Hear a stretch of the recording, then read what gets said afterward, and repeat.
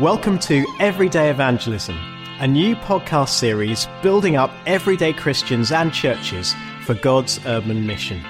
Together we'll explore how we can confidently share Jesus in different urban contexts and connect with people on the margins of society. We're so glad you can join us. I'm Jason Roach, Director of Ministries at London City Mission, and I'll be joined by a range of guests for topical discussions, inspiring stories, and practical tips. By God's grace, we can see Jesus Christ known in every community. Today we're thinking about lovingly sharing Jesus with those who God puts in our path. So we're going to think about how we all have a role to play. We're going to think about how we can, with God's help, focus in on the one that God is putting in our path. And hopefully lots of inspiring stories along the way. And to help me, I'm so excited about this episode. We have two amazing guests. We've got Charlie McDonald, who's our team leader for the Pan London Schools team, and James Tredgett, who's our team leader in Hackney. Welcome, guys. Thank you. Thank you. It's good to see you. Let's start by thinking about the role that we have to play in God's task of making Jesus known. So who wants to kick us off? James. The role we have to play. Yeah. I mean, there's that little phrase I hear people pray, we're God's hands and feet, and God doesn't need to use us, but he delights in using us as, broken vessels, and that includes all of us. We're all broken, but they seem to be the people that God uses. God's predisposed to the kind of the weak and the needy, and so that he gets more glory. So I imagine if you're feeling how I normally feel when I'm about to go out and talk to a stranger, you feel a bit down, a bit weak, a bit rubbish, then that's often the best place to be. So yes, it's for everyone. We can all do it. We can all play a part in God's mission. It's not our mission, it's God's. And it's a privilege to be a part of that. Praise God. Thank you. Charlie? Absolutely. I don't think there's much more to add to that, but I think, we're all unique, aren't we? And we do all have a part to play. And I think I often discount myself, and I'm sure other people do as well. But I think we have a unique gift mix, don't we, each of us? Unique gifts, unique skills, unique likes that God has given us, and we can use those, in sharing the gospel and in his mission. Yeah, thank you. We all have a unique part to play. And it is God's plan, isn't it? I think of Matthew 28 and the Great Commission, and it's authority given to Jesus so that the disciples would go and make disciples and teach them to do everything Jesus commanded, which is to make disciples. So we're all involved in this job of making him known. So look, if we're all involved in our weakness with the different skills that he's given us, some people might be watching this and thinking, okay, but I've got no idea where to start. So what advice would you give people in terms of how to get started in sharing Jesus? Can I start with you, Charlie? I think I would say it doesn't have to be, you don't have to take great big steps straight away. So for myself, I think God's been challenging me. The first thing to do is just to pray. So sort of maybe I was challenged recently by a preach that said, when you wake up in the morning, just pray and say, God, show me the one person that you want me to reach out to today, just that one person. And then God will show you that one person. I think we live in a really big city, don't we? 9 million people. We're surrounded by crowds all the time. And so for me, just thinking, okay, one person today, what one person do you want me to either pray for or to stop for? Those are the two things I think about. Anything you'd add, James? I think just prayer. That's, we need to pray. Something, I think it's Billy Graham. And he'd pray for three things when he was sharing the gospel. He'd say, Lord, open my heart. Give me compassion for the people in front of me. Help me to see their need of Jesus. Soften my heart as well. So Lord, open my heart Lord, open my eyes to see opportunities to take, see, not just see opportunities, but make opportunities as well. Try and find a gap or an opening where I can talk about my faith and talk about Jesus. And Lord, open my mouth so I say the right stuff, so I can share the truth of who God is, share the gospel in context of that person in front of me. But all three are linked with that prayer: open my heart, open my eyes, open my mouth. So I love that from Graham. You did well. Oh, thank you. So how can we, that's the sort of prayer that we can pray as we're entering this space. And you helped us, Charlie, to think about the role that we can have as well, actually, even though in our weakness and so on. And you mentioned to preach. I was listening recently to Francis Schaeffer's sermon, No Little People. I don't know if you've heard this, but he talks about how Moses used this staff to change the world. And he talks about how God could use this old inanimate piece of wood to break the heart of Pharaoh. And if he can use a piece of wood to break the heart of kings, then he can use us. I just thought, wow, that's just so encouraging. And so just God can use us in our weakness, as we've said already. Well, you've mentioned, I think you've touched on this thing of reaching out to individuals, taking small steps. It's quite a biblical thing, isn't it? Reaching out to the one. I think of Luke 15 and how Jesus tells those stories of the lost coin. There's loads of coins, but one is lost. And someone goes after that one, and the lost sheep again going after the one. So this is a really biblical thing to look for, the one. I know that the Lord's been speaking to you, Charlie, on this idea of seeing individuals. Tell us a little bit about that. I think, well, when we read the Bible, when we look at Jesus, we see that's what he did all the time. Yeah. He was often surrounded by crowds, but he always stopped for that one person. So, I mean, there's so many examples, aren't there? The feeding of the 5,000, he's got 5,000 really hungry people. What does he do? He stops to talk to a small boy, about his packed lunch, or he's in a crowd rushing to heal somebody's daughter, and he stops to find out who's touched him. The woman who was bleeding had touched him, or he's on his way somewhere with crowds of people, and he stops and looks up into a tree and sees that one man who's watching him. And I think I'm inspired by that he was always surrounded, or constantly surrounded by crowds, but he stopped for that one person, for all those individuals. And so I suppose that's my challenge, as I'm often on my way somewhere, or rushing to work because I might be a little bit late, or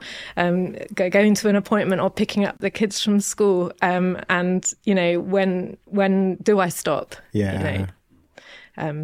He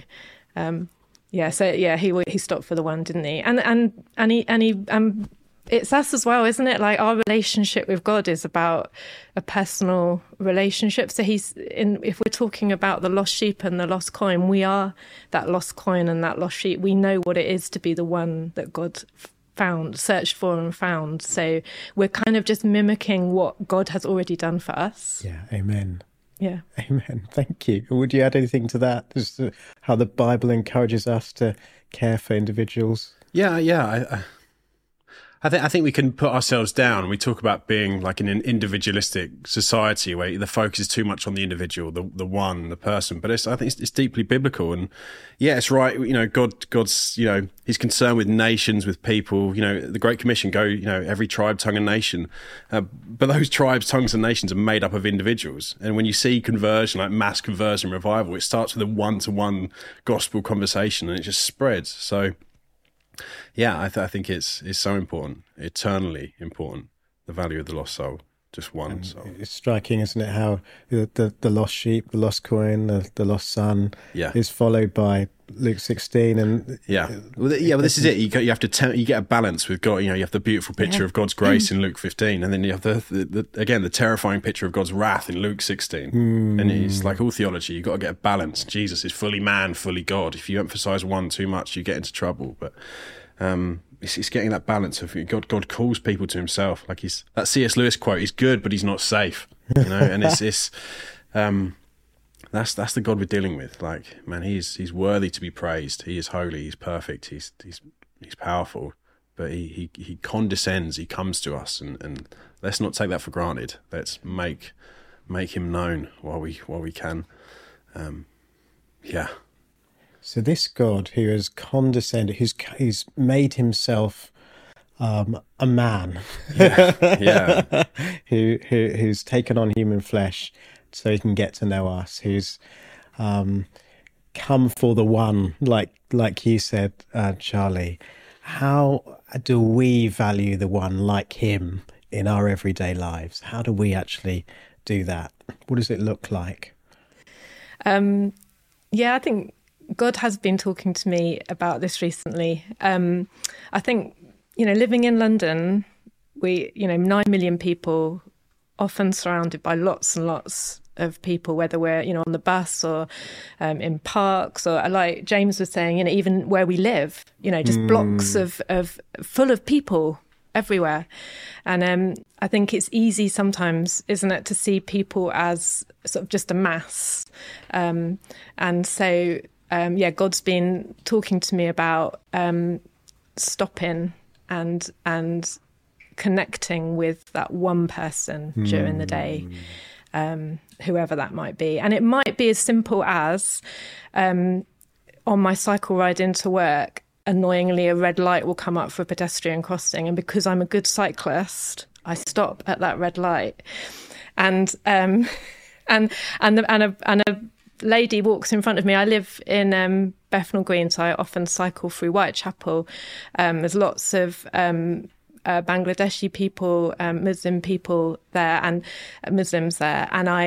And so I remember I stopped, and a Muslim lady crossed the road in front of me with her little boy skipping and jumping, holding her hand. And I just thought, I'm going to pray for that lady. Now, so I prayed for her. I prayed, God, would you bless this lady? I don't know her name, but you do. Will you bless this lady? Will you bless her little boy? I pray that he will go to a school where, Christianity is taught well, where he will hear the gospel, give him Christian friends. And I just pray for him. Yeah. And I don't know what God will do with that prayer, but I know that I prayed for that one person, and my prayers are powerful and effective. So I think that challenge of whenever I stop, even if I'm forced to stop by a red light or by by a tube waiting in the tunnel, I look around me, I think, okay, who's that one person I can pray for? And out of that prayer might come a conversation. It might be that it becomes more than a prayer. But a prayer is powerful in itself. So, that I think that's what God's sort of challenging me to do as well. And in terms of the 1-2, I think I live at the end of my road. There's a block that used to be house students for student accommodation, but in the last 3 or 4 years, it's been used to house asylum-seeking families. Yeah. And when they first moved in, everyone in my block, which is next to that block, were a bit like, oh goodness, now this block is full of people we don't know, people whose children are going to be going to our schools and are going to be sort of filling up the doctor's waiting lists and the dentist, and I could relate to that. I understood.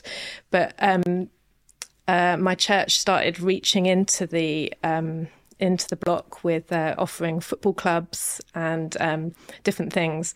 And I got to know some of the families. So instead of me just visualising this block full of people full of asylum seekers at the end of my road, I got to know families and individuals, and I got to know their names. And now they come in, and one little boy came the other day, wanted his glasses fixed. He didn't have a screwdriver, so we did that. Group of boys often come and ask me to pump up their football.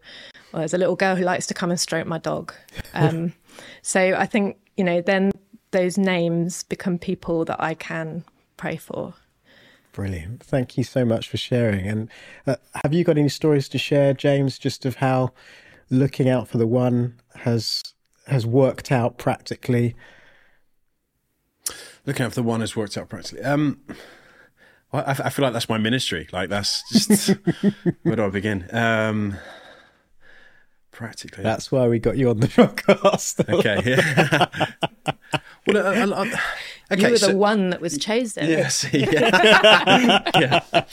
So this is why I love door knocking. Because often as you share, like it's a nightmare in London trying to stop and talk to people. I remember falling off my bike a couple of years ago, just kind of like splattered in the middle of the road, and people just walk past. Yes, that happens. Like, that's just normal London. Like it's fine. So it can be hard to talk to people, but I think if you're intentional doing what we do at London City Mission, going out, knocking on doors, like you can find plenty of ones who are just alone. No one visits them. Maybe they have a carer, maybe they don't. And I think a load of stories where that has been the case. I've knocked on someone's door, especially since COVID. There are still people who haven't left their house since March 2020. Like, it's insane. People are just terrified. They don't want to go out. Yeah. And so again, you can. There are plenty of ones out there. You just got to be active in finding them sometimes. And man, these people are so grateful to just have someone else in their life. And sharing the gospel off the back of that. And that, when you're saying knocking on doors, it can sound like a frightening thing, but you're really just knocking on a door and inviting people to get to know the local church, and just introducing them to saying you're there for them, sort of thing, isn't it? And yes, that's and that makes door knocking far less scary. I'm not banging on the door and saying you need to turn or burn. I'm saying, like, man, I'm part of your community. I represent this church. Like, man, we'd love to get to know you. You're part of us. Is there anything we could do for you? I knock on 99 doors and one door opens up and they're responsive and they want to talk about God. Like, it's so worth it. I never go home from a day like that thinking, what a waste. I think, man, that's so worth it. Like, it just makes an impact. And I've seen just many people just come to church. They start attending church. They didn't know there was a church that met in that old building. They thought it was a museum. They didn't. And again, like, it's a privilege to be used by God in that way, but at the same time, it's not too hard. You don't have to overthink it. Just be open and honest with people. A lot of people are lonely in London. And it's like, man, we can make such a difference. We have, Christ in us, the hope of glory. Like, we've got something special to share, and we have a love that drives us. Like, and again, that spoke volumes during lockdown. I remember visiting like Muslim guys that I knew. The mosque wouldn't help them. But like, and then they see this bloke from the church coming along, and he's helping them. Like, I'm trying to help them. I'm, getting their medication, getting their food, all this stuff like that. And it's like, it just speaks so powerfully to people. All the people that you bump into in your life, the Amazon delivery driver who knocks on your door, the scam caller that phones you up, just the random people we bump into. Like, these are people made in God's image. These are people that have that propensity to believe and have their eternal destinations changed. And there's this amazing quote from C.S. Lewis. He says, there's no ordinary people. He says it in The Weight of Glory. So, we are all immortal with a heartbeat that fails us physically on earth, but carries on into eternity. Whoa. And I think it's just having that mindset of everyone I talk to, like, this isn't, perhaps I'm put here for such a time as this, to speak to this person. This may be the only person who's ever going to meet a Christian, and I'm that Christian. Like, do I see the potential here for this conversation, for reaching this one in front of me? And that's a real challenge to me. Praise the Lord. Yeah. And Charlie. Yeah, I was the other day, a month or so ago now, we ran out of milk at breakfast. So I ran to the Co-op, and I was in a rush because I've got 4 children. They were all hungry. They were all wanting milk for their cereal. And I was in a bit of a rush. I think I've just got to go to Co-op, get the milk and come out. And on my way in the door, someone said to me, do you have a quid? And I was like, in my head, I was thinking, I do have a quid, but I really don't want to stop because I've got to go and get the milk and get back for the children. But I decided at that moment I would stop and I would talk to the person who'd asked me for that quid. So I stopped. I said, I do have a quid. Here you go. And I gave him the money, and then I asked him his name, and we started talking. And it turned out that he just was blown away by the fact that I'd asked him his name, blown away by the fact that I was interested. I stopped, I gave him the money, but I also just wanted to know if he was okay and what his name was. And he started crying, and he told me some of his story. And it was amazing. It was a privilege to be there talking to him. But then I said to him, what is the next step? He was homeless. He didn't have anywhere to stay. I said, why don't you go to our doctors at the end of our road today and see if you can find somebody that will help you? And he said, I've been meaning to go for weeks, but I've just not got around to it, and I've just not had the courage. But I think he said that you talking to me now has made me want to go. So I I did offer to pray for him, and I did pray for him. Actually went in Co-op and got him a bag of donuts as well.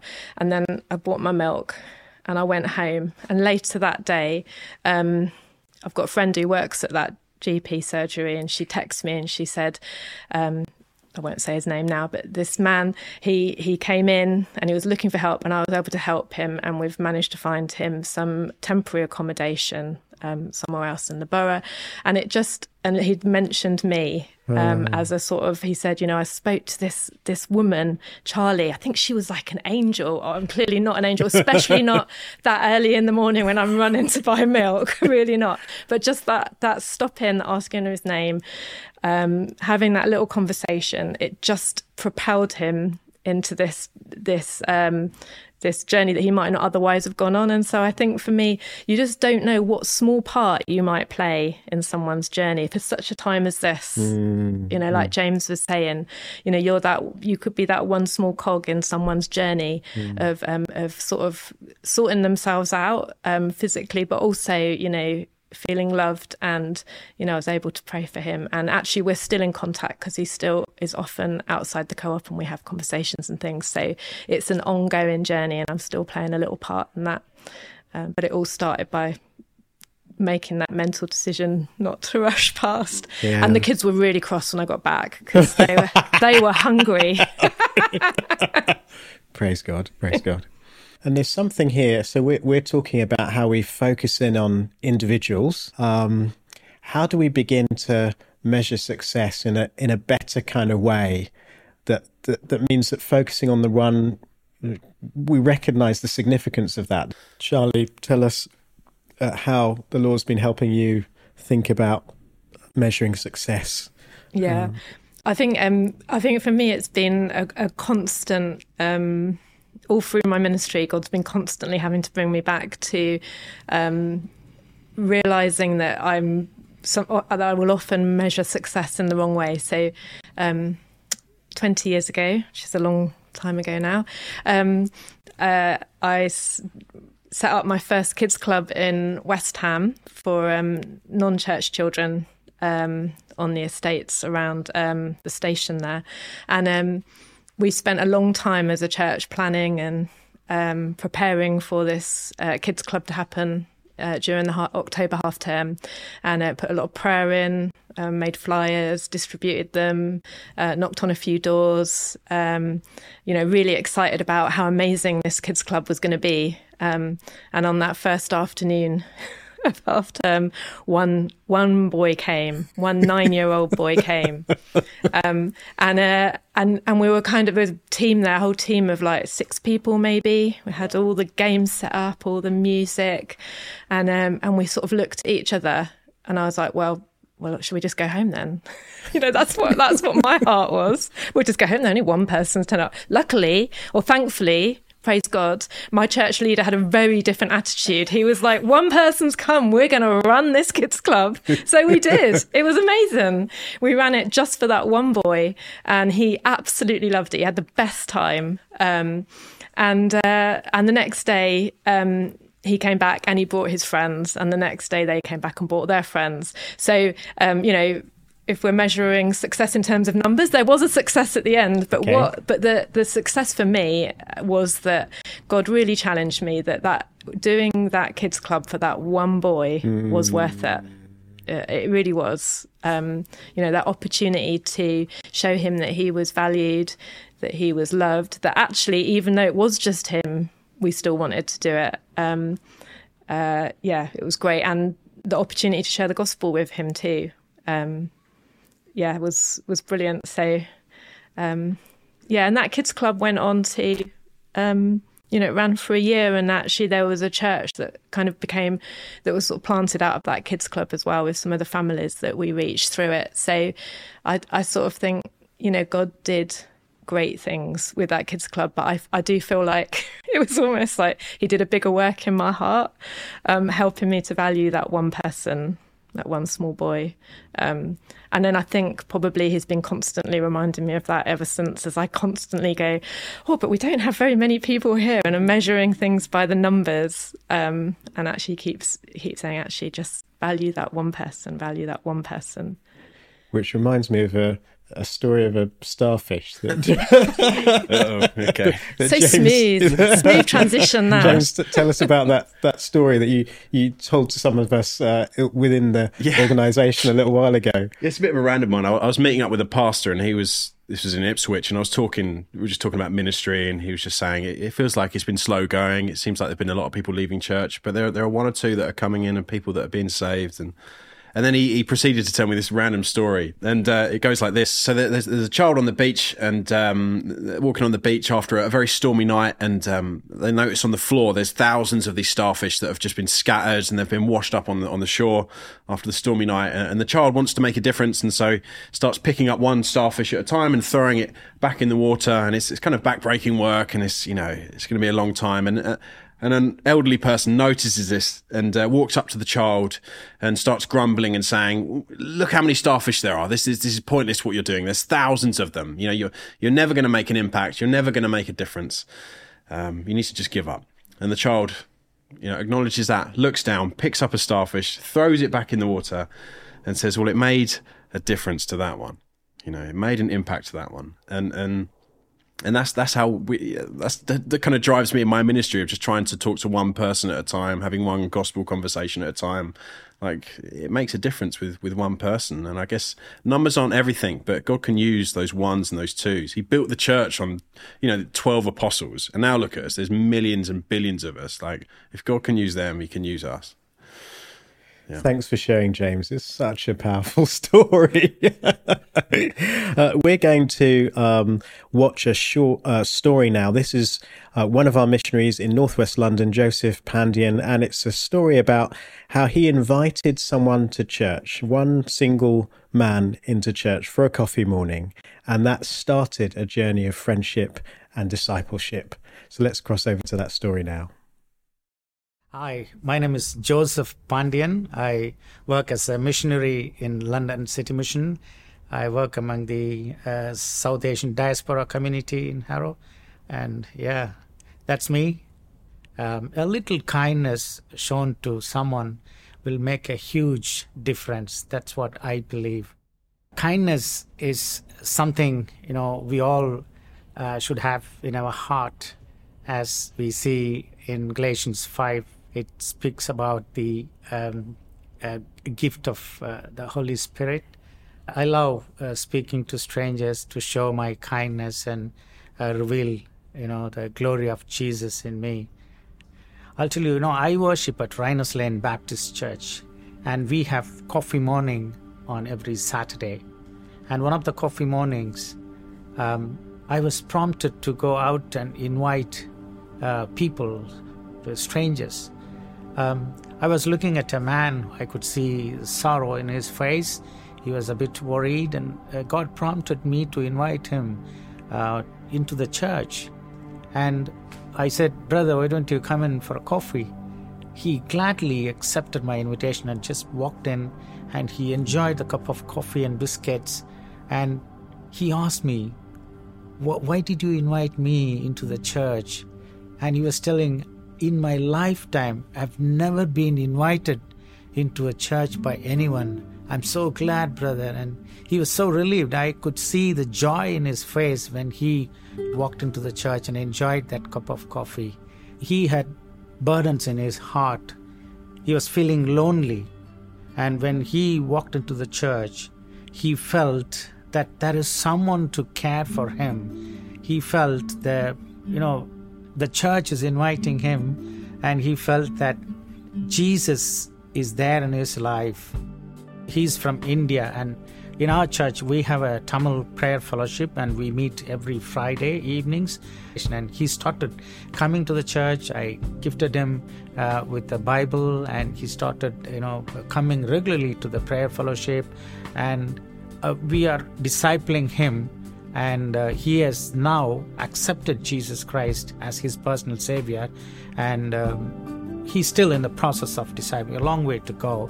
And I'm sure he will come to a point where he will be baptized and proclaiming Jesus as his personal Savior one day soon. Yeah. One of the commands Jesus said in Matthew chapter 25, verse 40, Jesus says, whatever you do for one of the least of these, you are doing it for me. So that verse, makes me happy that I have invited this man into the church and made him happy and joyful. Little thing, little kindness made a huge difference in the life of Patrick, who walked in. It is not always comfortable for us to go out and speak to someone about Jesus, but Jesus had been to places where he didn't feel comfortable. He always, walking around and visiting villages, and everywhere he had troubles and problems. He was not at all in his comfort zone. So he expects us to come out of our comfort zone with a faith in him. When we come out in faith in Jesus, we will get all the wisdom and knowledge and the protection from the power of through the power of the Holy Spirit. That's what I trust. And we may not see the results immediately, but I'm sure definitely one day, we just put the seeds in the community. We have the confidence that the Spirit of the Lord will work and the seed will grow one day and it will give fruit for building the kingdom of God in this world, for which we are called for. That's what, that this is one of the small part we are doing by doing this. Yeah, I'm sure in London there are thousands of people like Patrick. We should look out and pull them into the church so that they feel the joy of being adopted into the family of Jesus.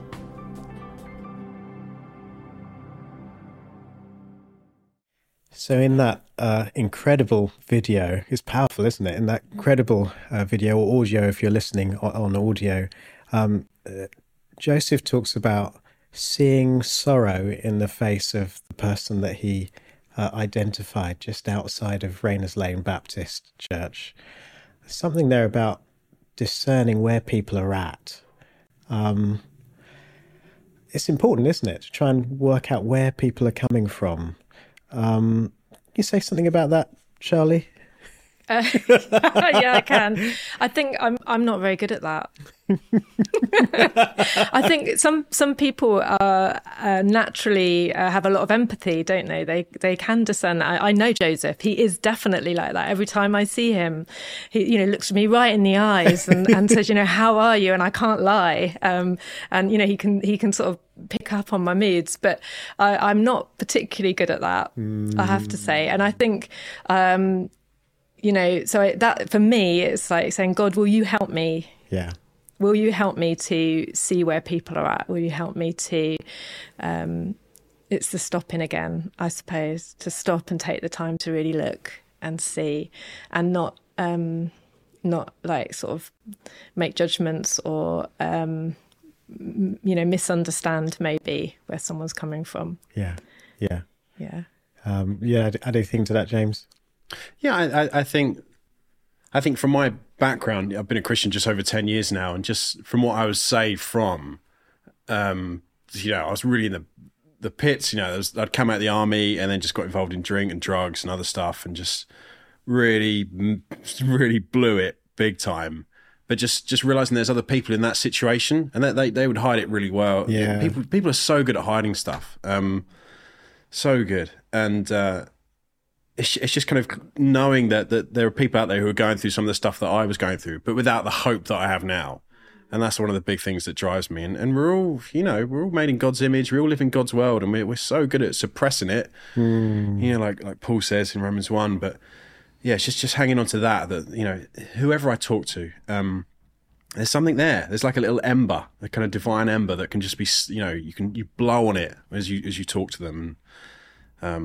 And thinking about that divine ember, you're saying that actually people are maybe more receptive to hearing about Jesus than we might think they are, because there is something in them that they're suppressing.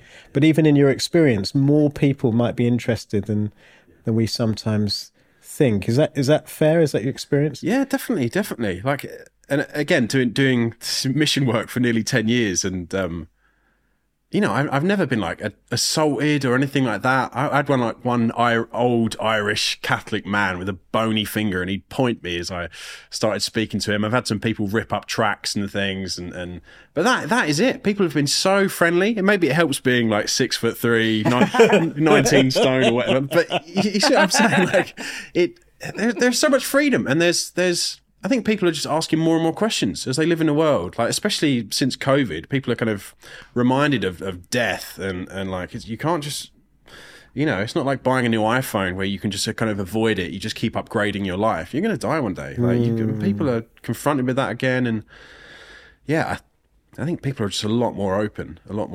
And as we live out our faith, people become more trusting of what we've got to say. It's not just another advert. It's not just another religion. Like this guy, he's got a different life. Like, and there's been loads of stories where people have said that. Like, what makes you different? What makes you? So.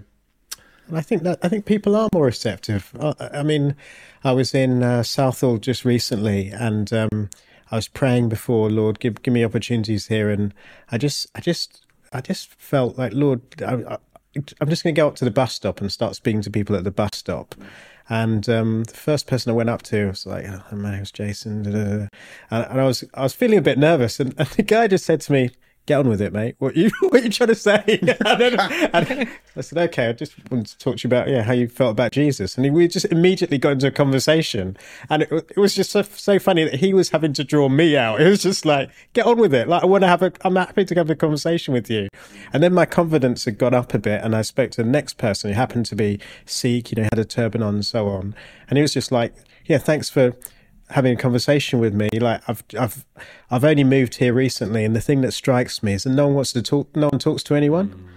Yeah. And I was just, my assumption that actually he wouldn't want to talk to me was far different from what was actually going on in his world and in his heart. And it feels like a lot of the time the battle's in me to recognise actually people might be more. I'm the one limiting the conversation rather than them. I don't know if you'd add anything to that, Charlie.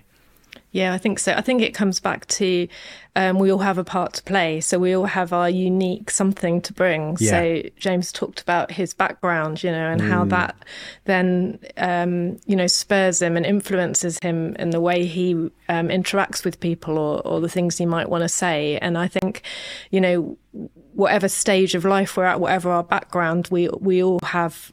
We've all got something that we can bring to people and connect to different people in different ways. So Joseph, standing outside, it's a coffee morning, and he didn't need to be standing outside inviting people in, but he did. And so I think wherever we are, we can sort of connect with the people that are there, can't we? I remember when I was my children were very young. I had a couple at school and a couple in buggies, and sort of just walking to and from school. And I remember my church leader at the time in a preach said, even if you're walking to and from school with your children, you are that light shining in a dark place, and you have a part to play. And it just really made me sort of look around me differently. I was there with my buggy and my children, but there were still people I could connect to and interact with in that stage of my life. In actual fact, it's a very fruitful stage of life, isn't it? Yeah. That time when your children are very small.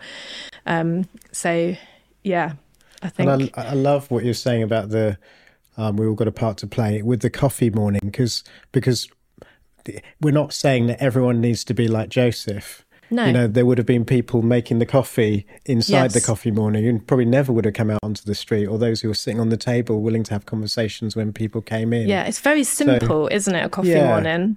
But this guy, walking past, he wanted to come in and have a coffee. And if Joseph hadn't asked him... Yeah, he wouldn't have. He never would have done. So I think... Yeah. Well, no, I was just going to say, just building on exactly that point, Joseph stepping out of his comfort zone to ask that man. I guess the question is, have you got experience? I know you have, because this is what we're about as London City Mission, of stepping outside of your comfort zone. and sensing God alongside you as you've done that, as you've stepped outside of your comfort zone. You got an example you could share with us of that, James? Yeah. Yeah, again, loads. It's always uncomfortable, like talking to strangers is always a bit weird, like especially in Britain. Like it's hard, but again, it's worth it. I think of what have I got to lose and what have they got to gain? That's another thing that just drives me. But I think of one example of a lady when I used to work in Vauxhall, a lady I met through door knocking. And again, I was quite new into the mission. I'd only been there for like a year and a half, I think. And I'd met her and she opened the door and she had, where you have like the cucumbers on your eyes, the face mask. Yeah. It's called. She just like peeled one of them off and she was like, "What do you want?" And I was like, "Oh man, like, okay, there's already differences in, you're a girl, I'm a boy. Like, this is all a bit weird." But I pushed through it and started talking and on that doorstep, we had a conversation for like nearly an hour, just talking about, heaven and hell and how we get right with God and blah, blah, blah. And then she started coming to Bible studies and then she started coming to church and then she got saved, then she got baptized and she brought all her family to church. And it was incredible how it started from that. And this was years ago. So it started with a really awkward conversation of me feeling really uncomfortable, probably her feeling uncomfortable. Who's this bloke knocking on my door? Like, I'm just trying to, relax or whatever. And it's just amazing how God can use that. And there's just been so many situations like that. And if anything, it's the opposite. When I feel like I'm most comfortable, it seems to be very little that comes of that. Like, it's just, it's true. Yeah. I don't know how it works, but, God can use those awkward, uncomfortable moments. Goodness me. Yeah. Thank you for that example, Charlie. Can you follow that? Yeah, I think it's uncomfortable in a different way, possibly. So I live in a block of flats, and this is about 6 years ago now, and there was a lady in the block who just used to really annoy me. She'd be always on her balcony shouting at people on the street and shouting at her kids, and I felt God really challenged me about my attitude towards her. That I wasn't really, I wasn't loving her at all. It was quite the opposite. I found her so annoying. And I felt God challenged me to invite her and her children to a football club at our church. And I didn't want to do it. I felt really uncomfortable. I was like, I don't want this woman to go to the football club at our church. He just kept challenging me. In the end, I went up and I knocked on her door and I said, we're running this football club in the Easter holidays. Would you and your children like to come? And she said, she was actually really, really pleased to be invited to the football club. She was over the moon. She was so excited about it that she not only signed up all her boys to the football club, but she also took me throughout the whole block because she knew everybody in the block that I didn't know. And we knocked on everybody's door that had children. And she, with me, invited them all to the football club. So we had the most amazing football club with lots of children. And that was the very beginning of my friendship with this lady. And I can honestly say God changed my heart over the weeks and the months and the years. And it was uncomfortable because he showed me what I was like here inside. And he taught me, how much he loves her. And then I end up loving her as well. We're really good friends. She calls me her posh friend.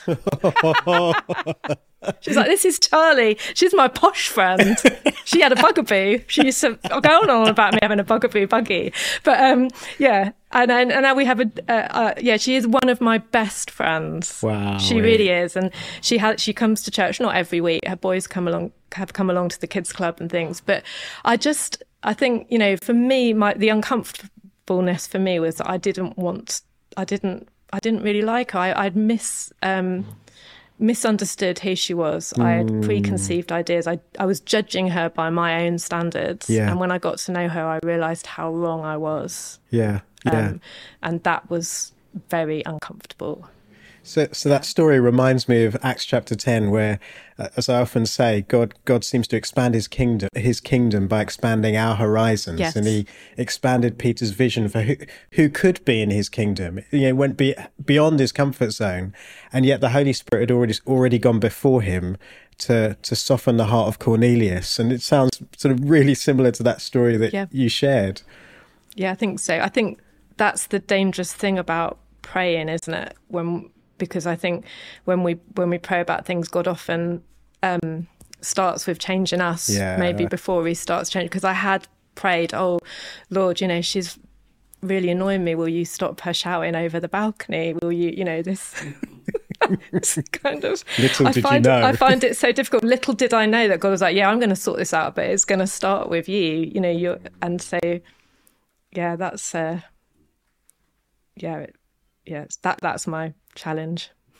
Well, look, we're coming towards the end, and I'd love you to think about the next step that you'd encourage people who'd listen to this podcast to take. What would be the one thing you might encourage them to do as a next step? And I already know that, James, you might have two. I'm allowed to, but stick one. But one would be good.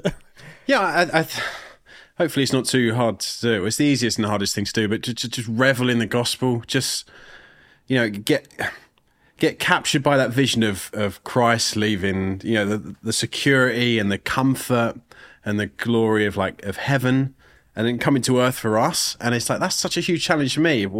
How can I leave my comfort zone? If I'm meant to imitate Christ, how can I do that? But just seeing that he did that for me, seeing his immense love for me, like that should, you know, enlarge my heart and my love for other people. And it's I think it boils down to that. We can kind of give reasons or excuses and for why we don't share our faith. You know, the late Tim Keller, he'd say, you know, we all need to do it regardless of our time, our temperament, or our training, and it's a challenge. But I think that the driving factor should be love. There's another quote from a couple of atheists. It's always stuck with me. They're magicians in America. They're called Penn and Teller. I don't know if you've heard of them. I've heard of them. Quite famous guys, and but also I think they're staunch atheists. But they say this really challenging thing of, you know, if I was a Christian, they say if I was a Christian and I really believed in an afterlife, in heaven and hell, and I believed that I had the one true path to getting there, how much do I have to hate people to not tell them about that?